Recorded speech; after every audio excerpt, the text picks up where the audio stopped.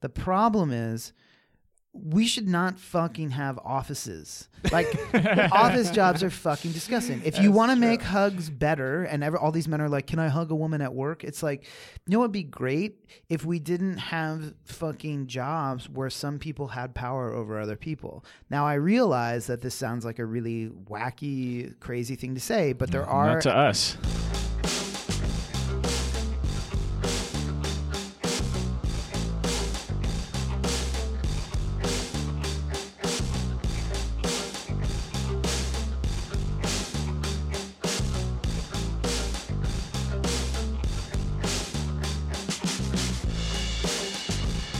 One of the things I think is interesting is that you have coworkers, right? When you're in porn, you have these people that are basically like, oh, we all work at the same place, but you have this really intense physical connection to them.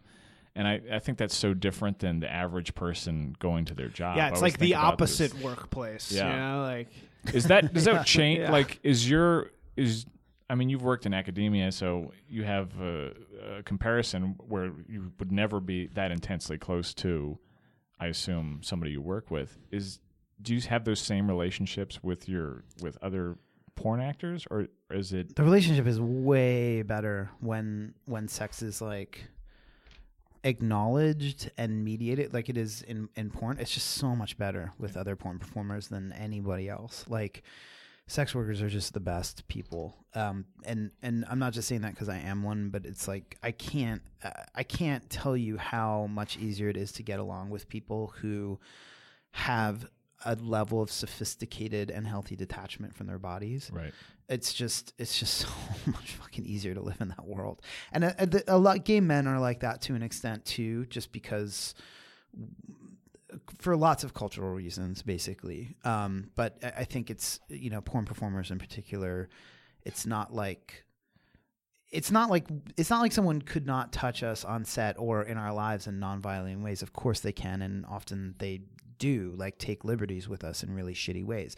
But between us, like, we have understandings about each other's bodies and where our limits are and what would be okay and not okay, and we understand how to roll with comments and it's just very different, you know. Is there a dark side? Is there a bad side to the porn world? Not really. It's like there's a bad side to the rest of the world. Porn is like the nice, like porn is like the nice version. I mean, of course there's bad shit about it. There's bad shit about everything, right? But it's like, it's not the stuff that people say. It's mostly just the stuff that's everywhere else, you know? So,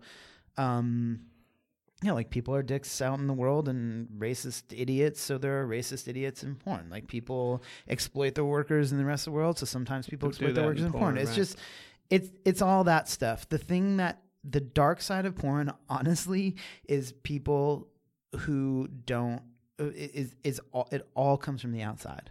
It's, I said this, if you guys know who John Ronson is, he has this, series called The Butterfly Effect, and this was like I consulted with him on it for a long time, and this was the one quote of mine that he put in, but I think it was good, where it just said, like, like all porn, like all problems in pornography come from people on the outside. It's like, and that doesn't mean that there aren't assholes on the inside, but anything that's specific to porn, it's related to people from the outside kind of not getting it and pushing whatever biases, whether they're legal or stigmatization or job discrimination or whatever the fuck else is on it. That's the dark side of it, is dealing with other people's bullshit. Right.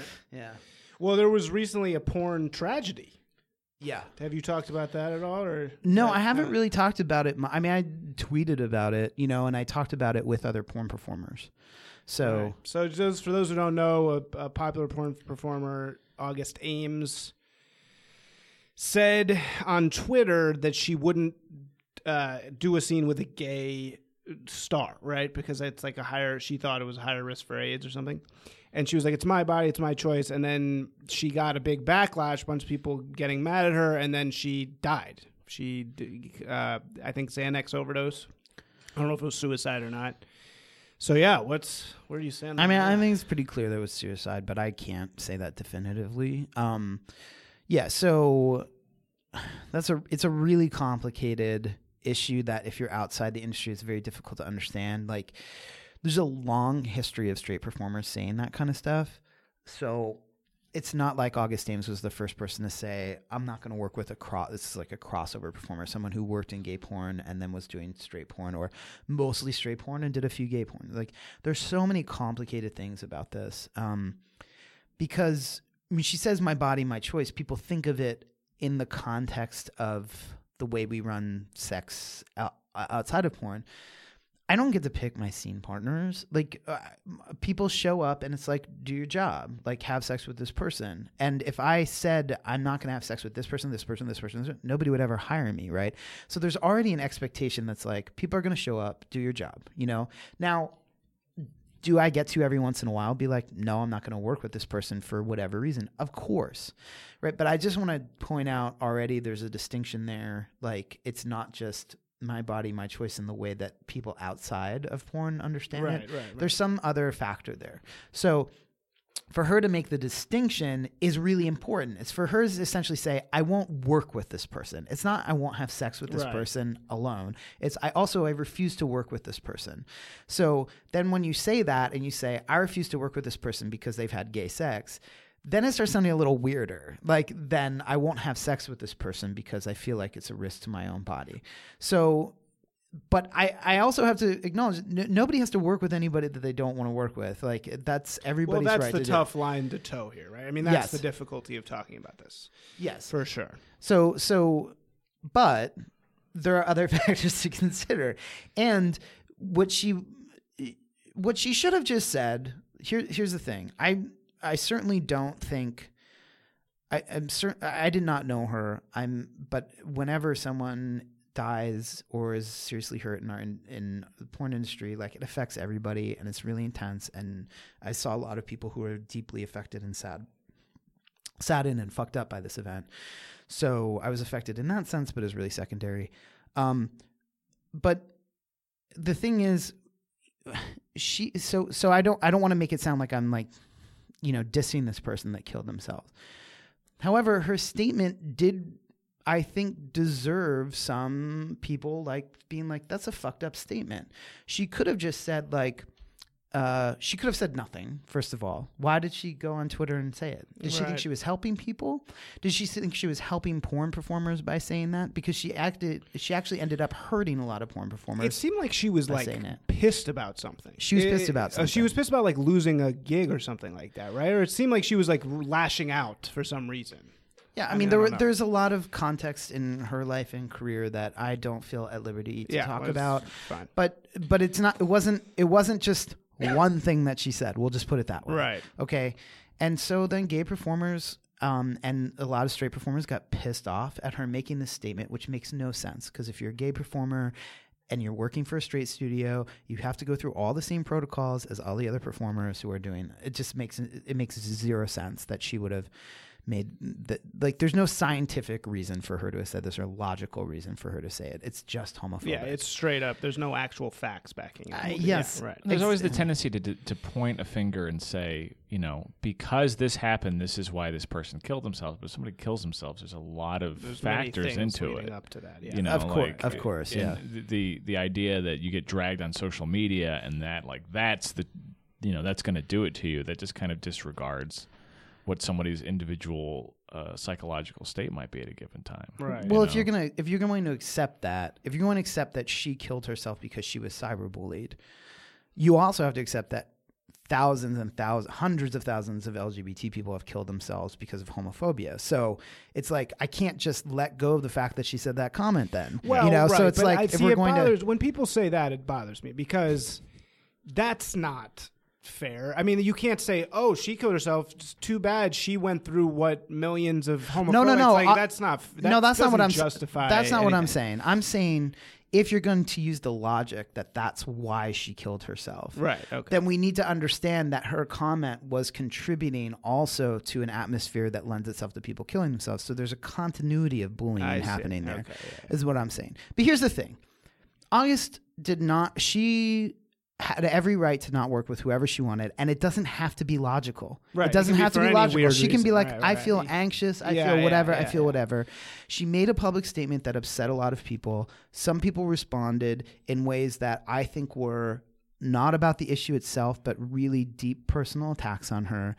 And when you're being stigmatized by every fucking person in the world for being a porn performer, and suddenly the community that you feel safe in turns on you, it can be really devastating. Totally, because you're kind of like already ostracized, and now you're getting ostracized from the ostracized, which is like, fuck, how do you even deal with that? Yeah, that's fucked up. So we got to be, so I think a lot of what's coming out of this ultimately is that we're sort of seeing like, we got to be there for each other, and it doesn't matter if we never even meet each other because you're a gay performer and you're a straight performer. Like, all we really have is each other, sex workers, you know? Right. So I think that's part of what's coming out of her suicide, actually. So, you know, in that sense, I'm not grateful that she killed herself, but I'm grateful for some of the conversations that are happening right now. Yeah, yeah. All right. Well, so I want to talk about, you know, you have such an interesting perspective on touching each other and the importance of it, and also the importance of touching each other in terms of having opposing opinions. What is your take on the Weinstein effect? Where are we? First of all, what did Harvey Weinstein do wrong? I mean, I think he's a, you know, rapist and a sexual like assaulter and all that. I mean, what? So I don't know if that's the first of all. No, but, like what? So what did Weinstein? Where did he cross the line from being a toucher to a rapist? Oh, I don't know. You mean in his personal history or psychology, or what do you mean? I'm just saying, like, what makes him a monster? Well, I'm not. But let me just be very clear. I am not personally defending Harvey Weinstein at all. I think he is a monster. But let's talk about why. Part of the issue is with Harvey Weinstein, though, and we always kind of circle around this, is the idea that it's not just that he was a creep and was like, hey, watch me shower or give me a massage, but he was doing it to people he had real direct control over. Like there's a real difference. And that's the purpose, is he preyed on people he was working with. It's not like rando people in a bar and he said, hey, come up to my room and now watch me jerk off. Right.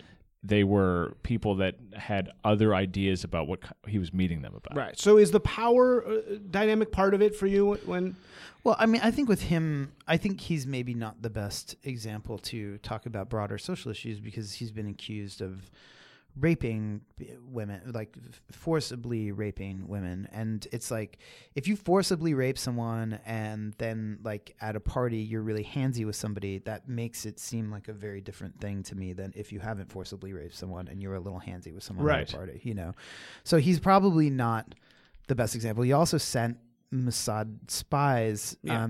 No, he's pure fucking evil. So, yes. No, he's pure evil. The guy is pure evil, but I'm trying to set one side of the spectrum here. You know what I'm trying? I'm trying to like say this is the definite thing. Like we build from here, you know? Right. In terms what? We build a definition of what's appropriate and what isn't. I mean, how, you know? I don't know why he's the one you would point because to. he's definitely what's not appropriate. Oh, okay. Did you hear what he did with Selma Hayek? The guy was I read fucking pure evil, dude. Did you see that thing? Mm-hmm. Where he, like, Selma Hayek wouldn't fuck him, so he forced her to do a sex scene in the movie? Yeah. Yeah. I mean, the guy's just fucking evil. Yeah. He's an evil man. And his whole life is about just, you know, trying to force women to... You know, it's talking about conquering, but in the worst possible of fucking ways, you know? So, yeah, I mean, Weinstein's horrible. But Louis C.K., is Louis C.K. horrible? I don't know. You know, I mean, it's some of these other guys, what they've done, are they... To equate them with Weinstein is surely problematic because what they're doing is nowhere near as bad as what he's doing. So, where's the line? Well, we've talked about Louis C.K. before, and that there's also a power dynamic there that it's not just Louis C.K. had women come up to his room and he's like, hey, I'm going to jerk off in front of you. It's Louis C.K. had comedians, people that are coworkers ostensibly, people that he has power over to some extent, saying, hey, come up to my room, and then he pulls his dick out. So there's a power question there, right? Because you're focusing on what the sexual behavior is. Does somebody do this sexual thing? Is this sexual line crossed? But it's less about that. It's less about misusing your power in order to achieve sexual ends. So if you focus on, is it worse to, rape a woman versus jacking off in front of one, that doesn't really answer the problem. The problem is using your power to force people to engage in sex that they would not otherwise engage in. Right, which is why so many of these conversations are the ones that we focused on, I think, in this moment are work-related in some way, right? Because they're about work structures a lot. A lot of it is about work structures and those kinds of dynamics. I mean, Louis C.K. is one of the more I feel badly even using this word, but more and more interesting people to look at in this whole thing because, yes, he didn't touch anybody. He didn't. I will focus on the sexual thing for a second. He didn't touch anybody. He did sort of try half-heartedly to get consent, although I don't think he really knew what that meant. He apologized to women afterward on his own before this all came out. There's a lot of aspects there that seem to kind of lessen what he's responsible for and what he did. And I think that that's why a lot of people feel conflicted about him as opposed to Harvey Weinstein, right? And so I think a lot of people are just like, well, I don't know. Like, is that like the worst thing that you can do or whatever? But it's placed on right now a continuity of, or a continuum of like, and the way that people are talking is this continuum of, well, sure, like this director grabbed my ass at a party. And by the way, like Harvey Weinstein, like raped this woman, right? Now, those two things sound very different, but I think that what's being talked about right now are these work structures and all that kind of stuff. So if anybody's done anything in those right now, it's being like called out. Now it's having an issue, which I think you're pointing out, which is like, it's blurring together, and it really is blurring together the sexual component of the actual sexual acts and the kinds of violation that people are experiencing, to talk more squarely about this continuum of these power abuses and violations. I think that's I think we deserve a better and more complex and complicated version of the conversation than we're getting, because I think it would actually do a lot more to help survivors, to punish people appropriately, to get us out of these patterns, all that kind of stuff. But because that continuum hasn't been talked about for so long and so many people have been silenced about it, that's what's coming to the surface now, and we have to contend with that in some way as well. Absolutely. I think we're on, I hear what you're saying. My only question is, what is the standard? Because our society tends to make everything about power. That's what kids are taught all the time. They're taught everything is about these power dynamics. And as long as one group is more powerful than the other, that group is always the bad guy, and this group is always being oppressed by them, right? And that's what we're seeing here is another manifestation of that. Is in the workplace, if you ever sleep with somebody below you, you're bad. And there was an article in Slate that came out recently. Hold on, I don't know that that's that simple. It's not always. Let me just finish the point here. There was an article in Slate that came out recently, which a woman was saying, "Yeah, my boss got drunk and hit on me, and now we're married and have 3 kids and have a wonderful life together." So, that woman could have very easily gotten that guy fired. But is that really what we want? I mean, do we want to make it so that the adultery is no longer, you can't work in the workplace if you're an adulterer. You can't work in the workplace if you hit on any of your people who are beneath you. I mean, that just seems, that's such a silly puritanical rule. Well, no, here's the thing. It's like you're in that trap again that he was talking about, which is you're still focusing on the sex part. The problem is, we should not fucking have offices. Like, office jobs are fucking disgusting. If you want to make hugs better, and all these men are like, can I hug a woman at work? It's like, it would be great if we didn't have fucking jobs where some people had power over other people. Now, I realize that this sounds like a really wacky, crazy thing to say, but there are not to us. Economic structures that lend themselves better to having those kinds of workplaces rather than someone then giving you a hug and you feeling like you can't say no to the hug because you're going to get fired if you don't want to hug that day. So that's the pressure that everybody who's getting paid less, which in our culture, except in porn, interestingly enough, and modeling, women are paid far less than men. So the women are constantly subjected to having to have to say yes to hugs because the men are making more money than them and they'll get fired if they say no. So let's get rid of that fucking bullshit. And then but you're right too in saying like, look, we're all focusing because our culture's so fucked up about sex, about the hug, you know, and so many people are focusing on that aspect. I think it'd be disingenuous to say like, no, we're just talking about power structures. We are also talking about sex and like the way people interact with each other sexually. And it is being used as a scapegoat and like a diversion to talk about these power, you know, structures that we need to fucking eliminate. Well, but until those structures are gone, until the workplace is gone, there's a lot of male lives, and let's not, you know, men are people too. There's a lot of male lives that are being ruined by this. And some of them, I would argue, innocently. You know, some of them not, and some of them very deservedly so. But there's also some guys out there who are not doing anything wrong, and they're having their lives ruined by a standard that is not clearly defined. You know, it's like to take each one of these as a case-by-case basis, it's like, okay, but then how the fuck are we supposed to know what we're allowed to do and what we aren't? I mean, I have no idea. If I was single and in the workplace, do you not know? If I was single and in the workplace and I wanted to fuck someone I work with, I have no idea what I'm allowed to do and not. I don't know what the standard is. I don't know what's okay. As far as I'm concerned, I have to stay the fuck away from my female coworkers anytime, you know, it's not totally obviously fraternal. Well, I think that you're making it much more simplistic than it is. It's not about you can't date people that you work with. Although this obsession with dating people you work with, I don't get it either, but whatever. Well, that's because most people's days are taken up by work because right. Our economy sucks so fucking bad that people work like 70-hour weeks. So we spend all this time. The only time they other. Socialize, yeah. Right, and so that's what I'm saying. Since they are stuck in these horrible things, but let's identify what you're talking about. That article that you referred to, the Slate article, she tells a story about her boss kind of hit on her and she was into it, and then she didn't know that she was into it. And then, at first she said she liked his friend.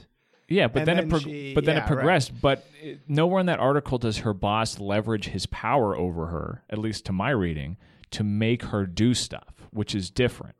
Because a lot of what the discussion is about people leveraging their unnatural power over others in order to achieve a result. So if you hit on your coworker, you're not necessarily leveraging your power. You're just saying, "Hey, we work together." That women, is there an argument to be made that women are attracted to power? Well, everybody is attracted to power like a fucking moth to a light bulb, right? So, but here's the thing. So when you're focusing, like when you're saying, oh, like men's lives are being destroyed, you're right. There are innocent men who are getting like fucked over by this. Or there are people who probably should be considered innocent but did something that was just gross, that like it's not as big of a deal as something else. But dude, it's been like 3 months. Like the other shit has been going on for like decades, and now we've hit like 3 months of it going this way. Like we'll weather it. Like, can we really say their lives are being ruined? Like, we just have to have this conversation. It's not, you know, one of my favorite articles is like by this woman, Kate McDonough, and she was just like, the thing that we kept fooling ourselves about was that this was not going to hurt when we addressed it.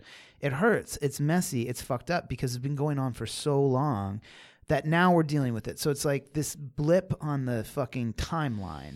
And it sucks for some people, and I'm not saying it's right, and I'm not saying we should just be like, well, fuck, it's like, so what, it's just been a few months, so you lost your job, and you can't, like, you know, pay for your insurance, and like, fuck you, whatever. I'm not saying that, but I'm just saying if we want to stand back and see how it's playing out historically, that's this moment, you know? Well, I don't think history is going to look very kindly on this time, to be honest with you. I mean, I think it's important. I think the shift is important. I've been enjoying seeing it. You know, I have very close family members who've gone through this shit, so I get it, man.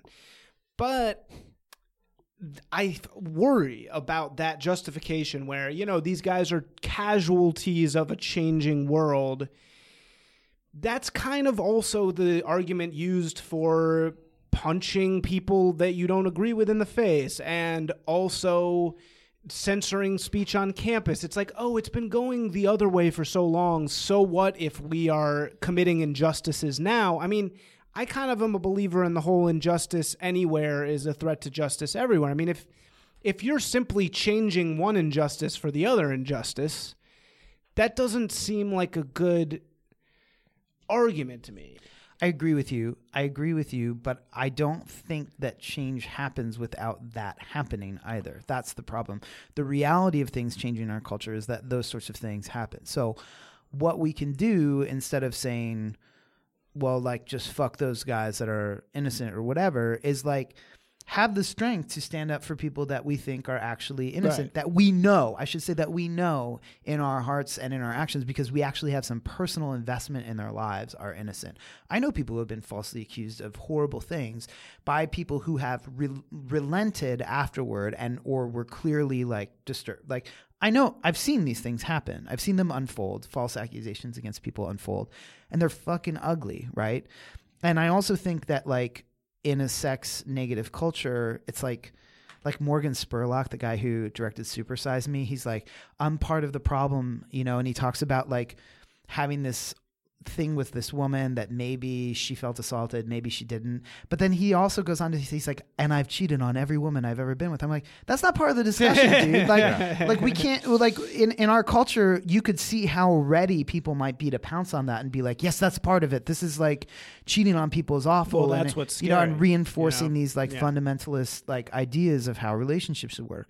But I think that it's like, it's up to us to do a lot of things here, but not really up to us to say, to cushion, to help the people who are innocent, including the people who have been subjected to sexual violence, and to have better conversations and all that kind of stuff. But the thing that's not really, I don't think, helpful is to be so focused on the people who might have, like, that might have happened to, these like false accusations, that we start condemning the conversation or trying to shut it down or whatever. For sure. No, I'm not trying to condemn the conversation extra work at all. It's just, how do you not, because, okay, in the Matt Lauer article, right, like 4 times do they say, and he was married at the time.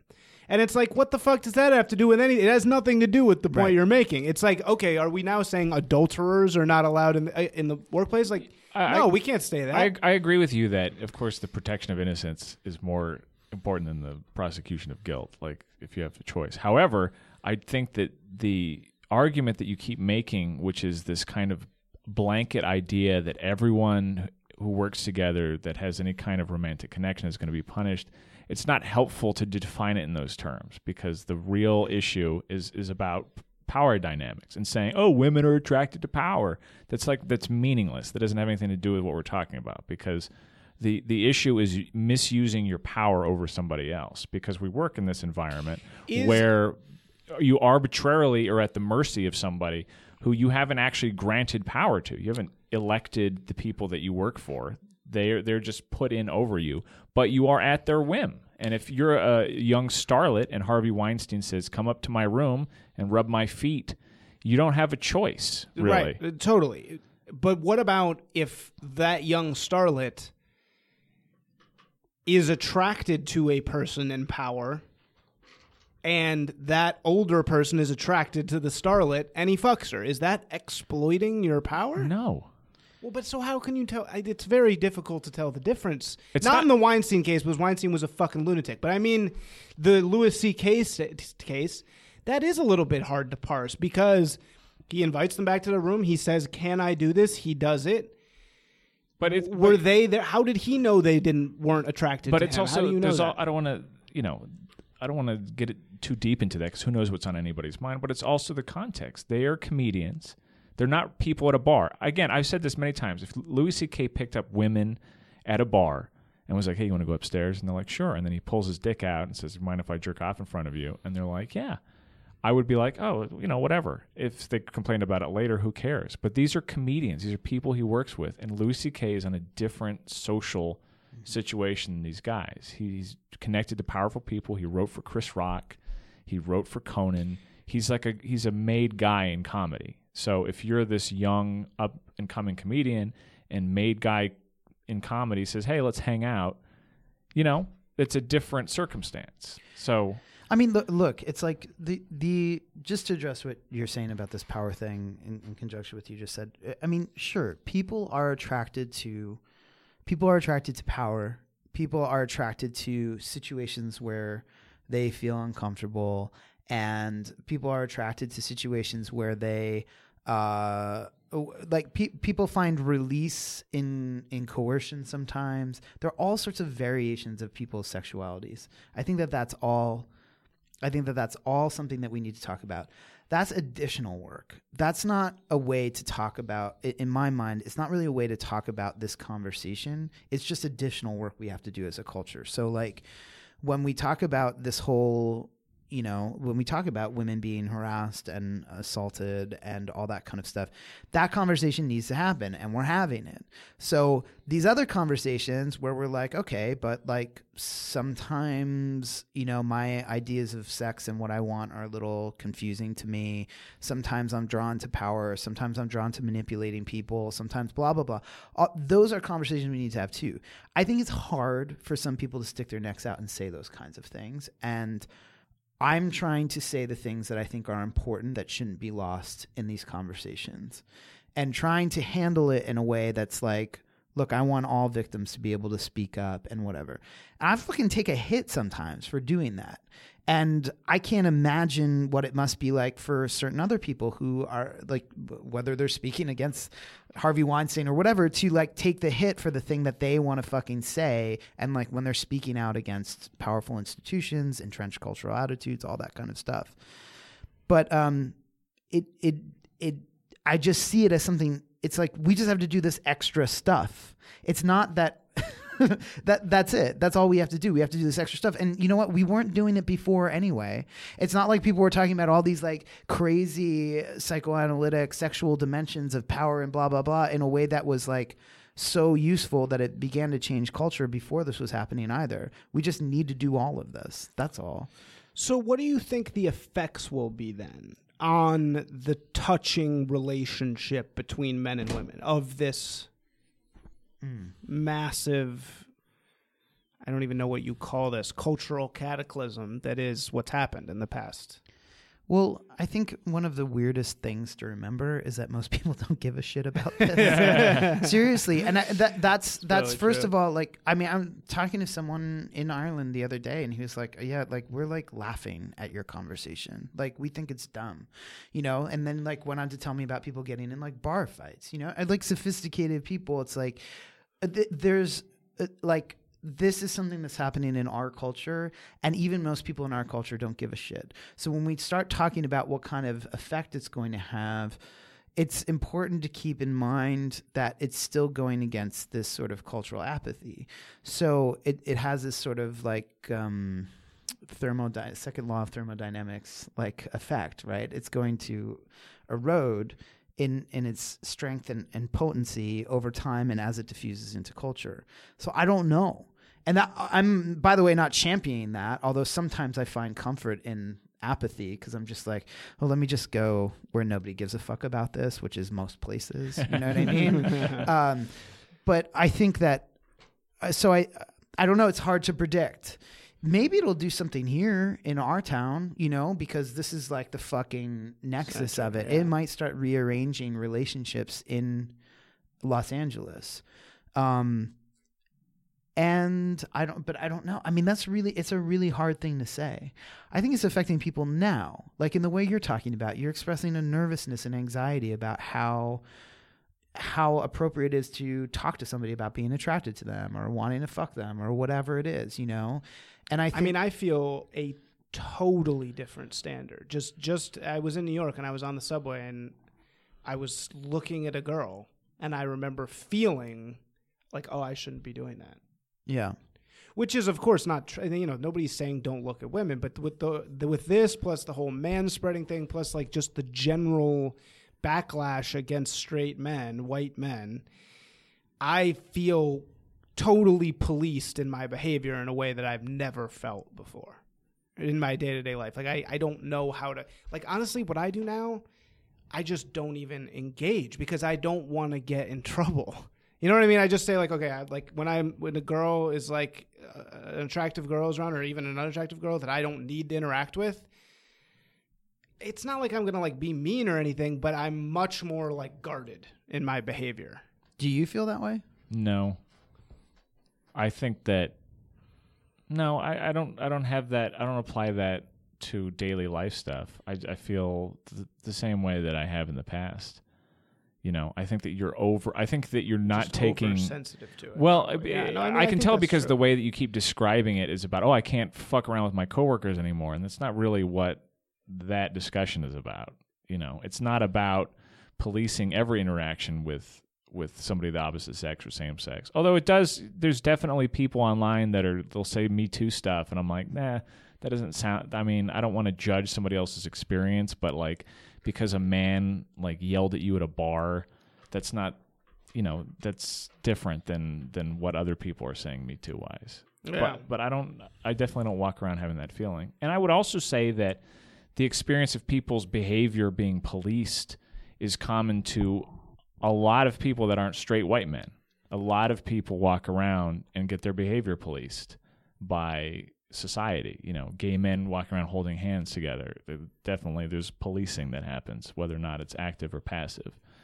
Do you know what I mean? So I think straight white men have been, and I'm not one of these guys that, straight white men, but straight white men have had the benefit of not having their activity policed in public. I don't disagree with that.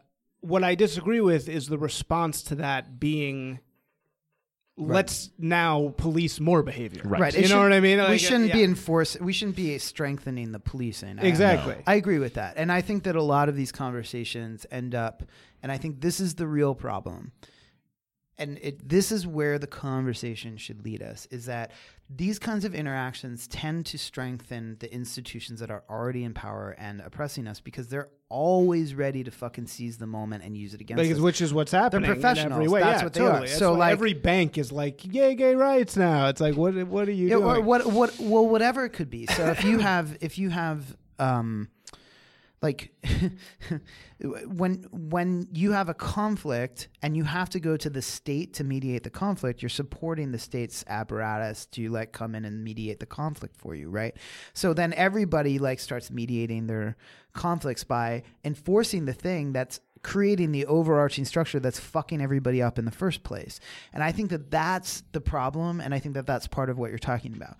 What we need to do instead is say, look, So as you were talking about before, some people using the Me Too thing, you're like, that's not that, So what we need to do is say, okay, so someone said, this guy kept hitting on me and he wouldn't stop at the bar, and I told him to stop, but he was so persistent. Me Too.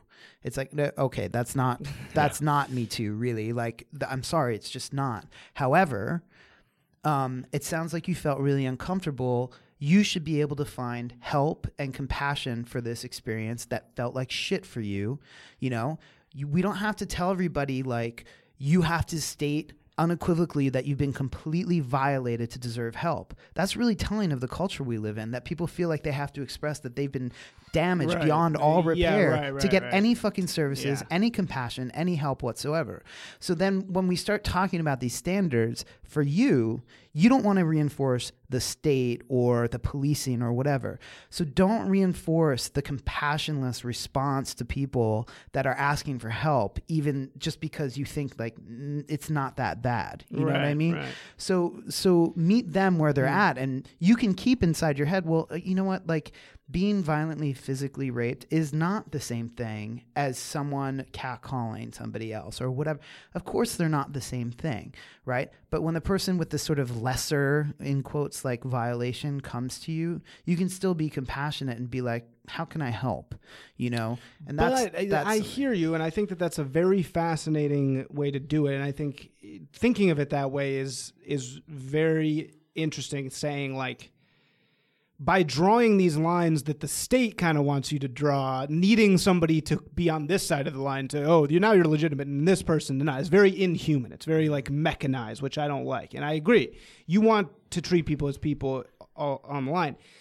But if I am saying, yes, you are also a survivor, like I hate that word because it's like I survived being hit on at a bar one time. Like, I feel like, aren't you supporting the state also then? Because you're saying like, okay, everyone is a survivor now. Everyone has a right to feel like a victim, which is kind of like, I don't know if that's right. good. Someone who's dying of pancreatic cancer doesn't want to hear a Me Too from someone who had a mole removed. Exactly. You know what I mean? Yeah. It's like they're completely different situations, even if there is some continuity between them. And that person who has the mole removed should not go up to the person with pancreatic cancer and be like, I know exactly how you feel, right? It's not cool. Like, that's actually a really fucking shitty thing to do. So, and I get it. And then it's like, and that blurs everything together in like a really shitty way. So, but I do think that continually supporting the person, oh, you know what? You had a mole removed, you had skin cancer. Maybe that was scary for you and all that kind of stuff. Like, it's a lot different than what this person's going through. But, it also sounds like you went through something really shitty and hard for you. That does part and like start to pull apart the conversations. Like, that kind of support does make it easier for everybody to contend with the problem. It really is just a question of being compassionate, which is something I fail at all the time, especially on Twitter where I'm a bombastic asshole. But it's like, but it does help, really does, like, I think actually clarify everything when you have that response. Right. I mean, I think, it's like, I'm kind of buying into this Jordan Peterson thing of compassion versus conscientiousness. Have you seen that? No, I avoid him at all times, so. His voice is annoying, right? I can't. Yeah, it's like someone sucked half the air out of a closet that Kermit the Frog was yeah, thinking. and he's like, sounds like he's about to cry. I always say it sounds like he's mad about a bad order of soup, and he's trying to get a new cup of soup. Just constant. I think when he's like got a bad order of soup and he wants the waitress to beat the shit out of him. Yeah. Like, that's his shtick. All right. Nice. Are we Sorry, done? no, go ahead. Okay, I'll finish. So he has this thing of compassion versus conscientiousness, which are right-wing people are conscientious, left-wing people are compassionate. And compassionate is you care about the disenfranchised, the minority, the person who has the least in the room, right? If there's a room of 10 people, you're worried about that one person that doesn't have what everybody else has, right? That's compassion. Conscientiousness is worrying about the whole. Like, you are going to care about the rights of the majority because the majority of the people are the majority. You know what I mean? And they things that maybe affect them a little bit less add up to something big when it's affecting all of them. Utilitarianism kind of. So I kind of agree with him in that sense, in that I think it's born. I mean, he says it's basically you don't have a choice whether or not you're kind of right-leaning or left-leaning. Like, it's just the way that you see the world. And as somebody who sees the world in a more right-leaning way, I always defaulting to compassion can be equally dangerous to always defaulting to conscientiousness. Always caring only about the victim who's saying they're a victim. I mean, I think sometimes the appropriate response is to say you're not a victim. Yeah, like when someone says you're not a victim of not being able to use the pronouns, you want Jordan Peterson, so you're actually not a victim. That might be the conscientious response. So, I mean, that's, of course, that's the thing, right?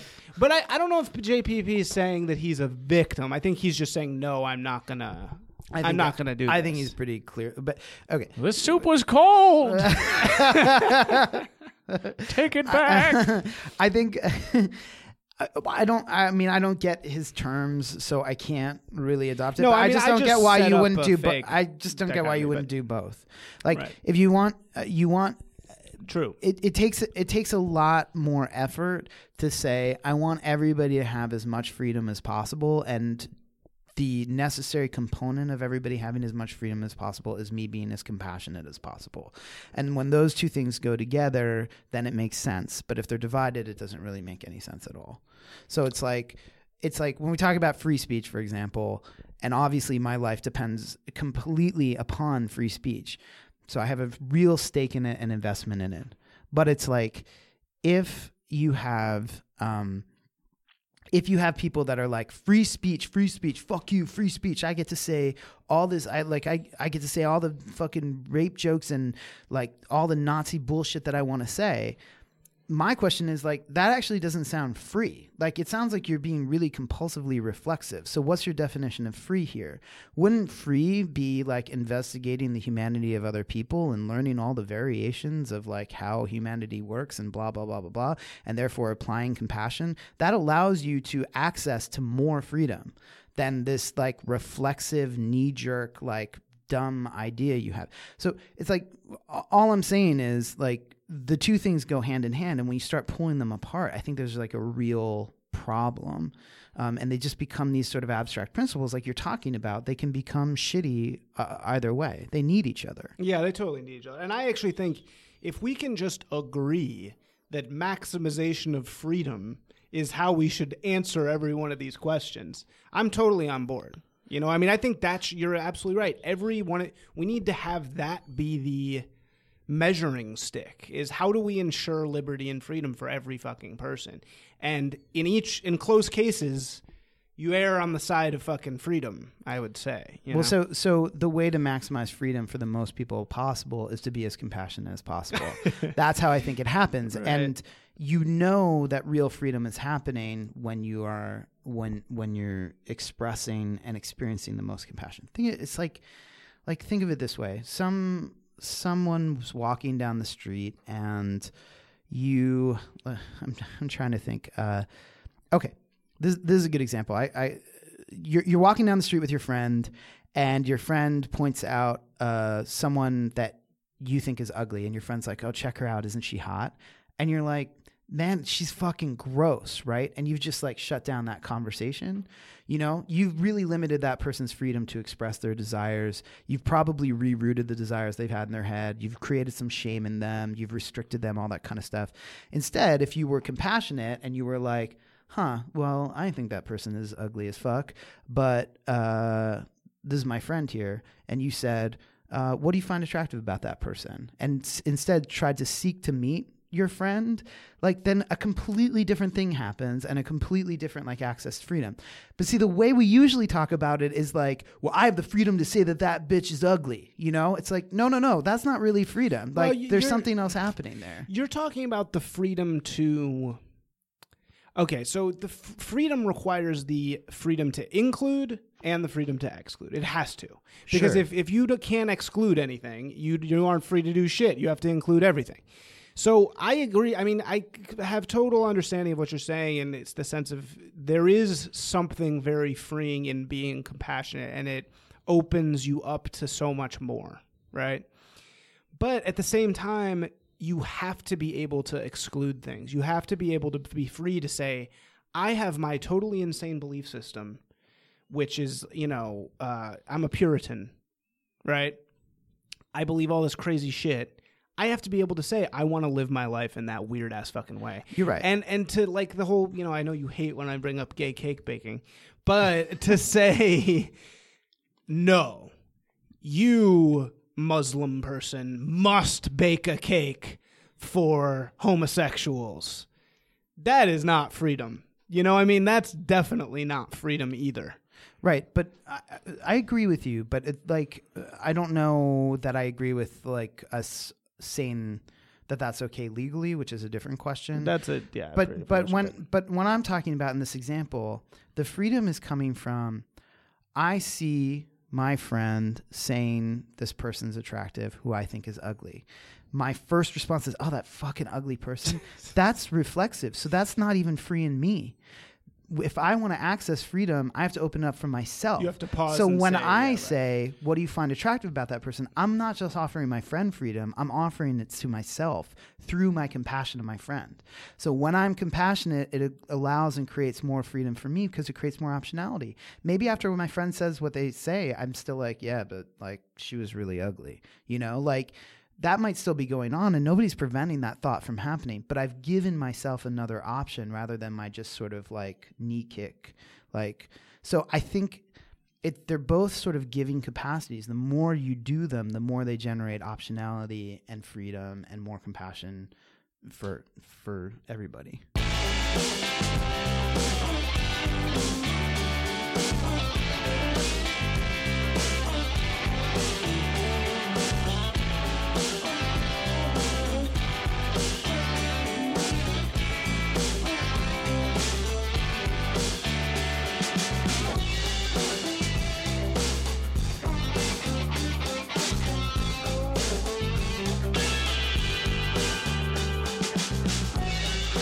If you enjoyed this podcast, there are several ways you can support it. You can leave reviews on iTunes or Stitcher or wherever you happen to listen to it. You can share it on social media with your friends. You can discuss it on your own blog or podcast.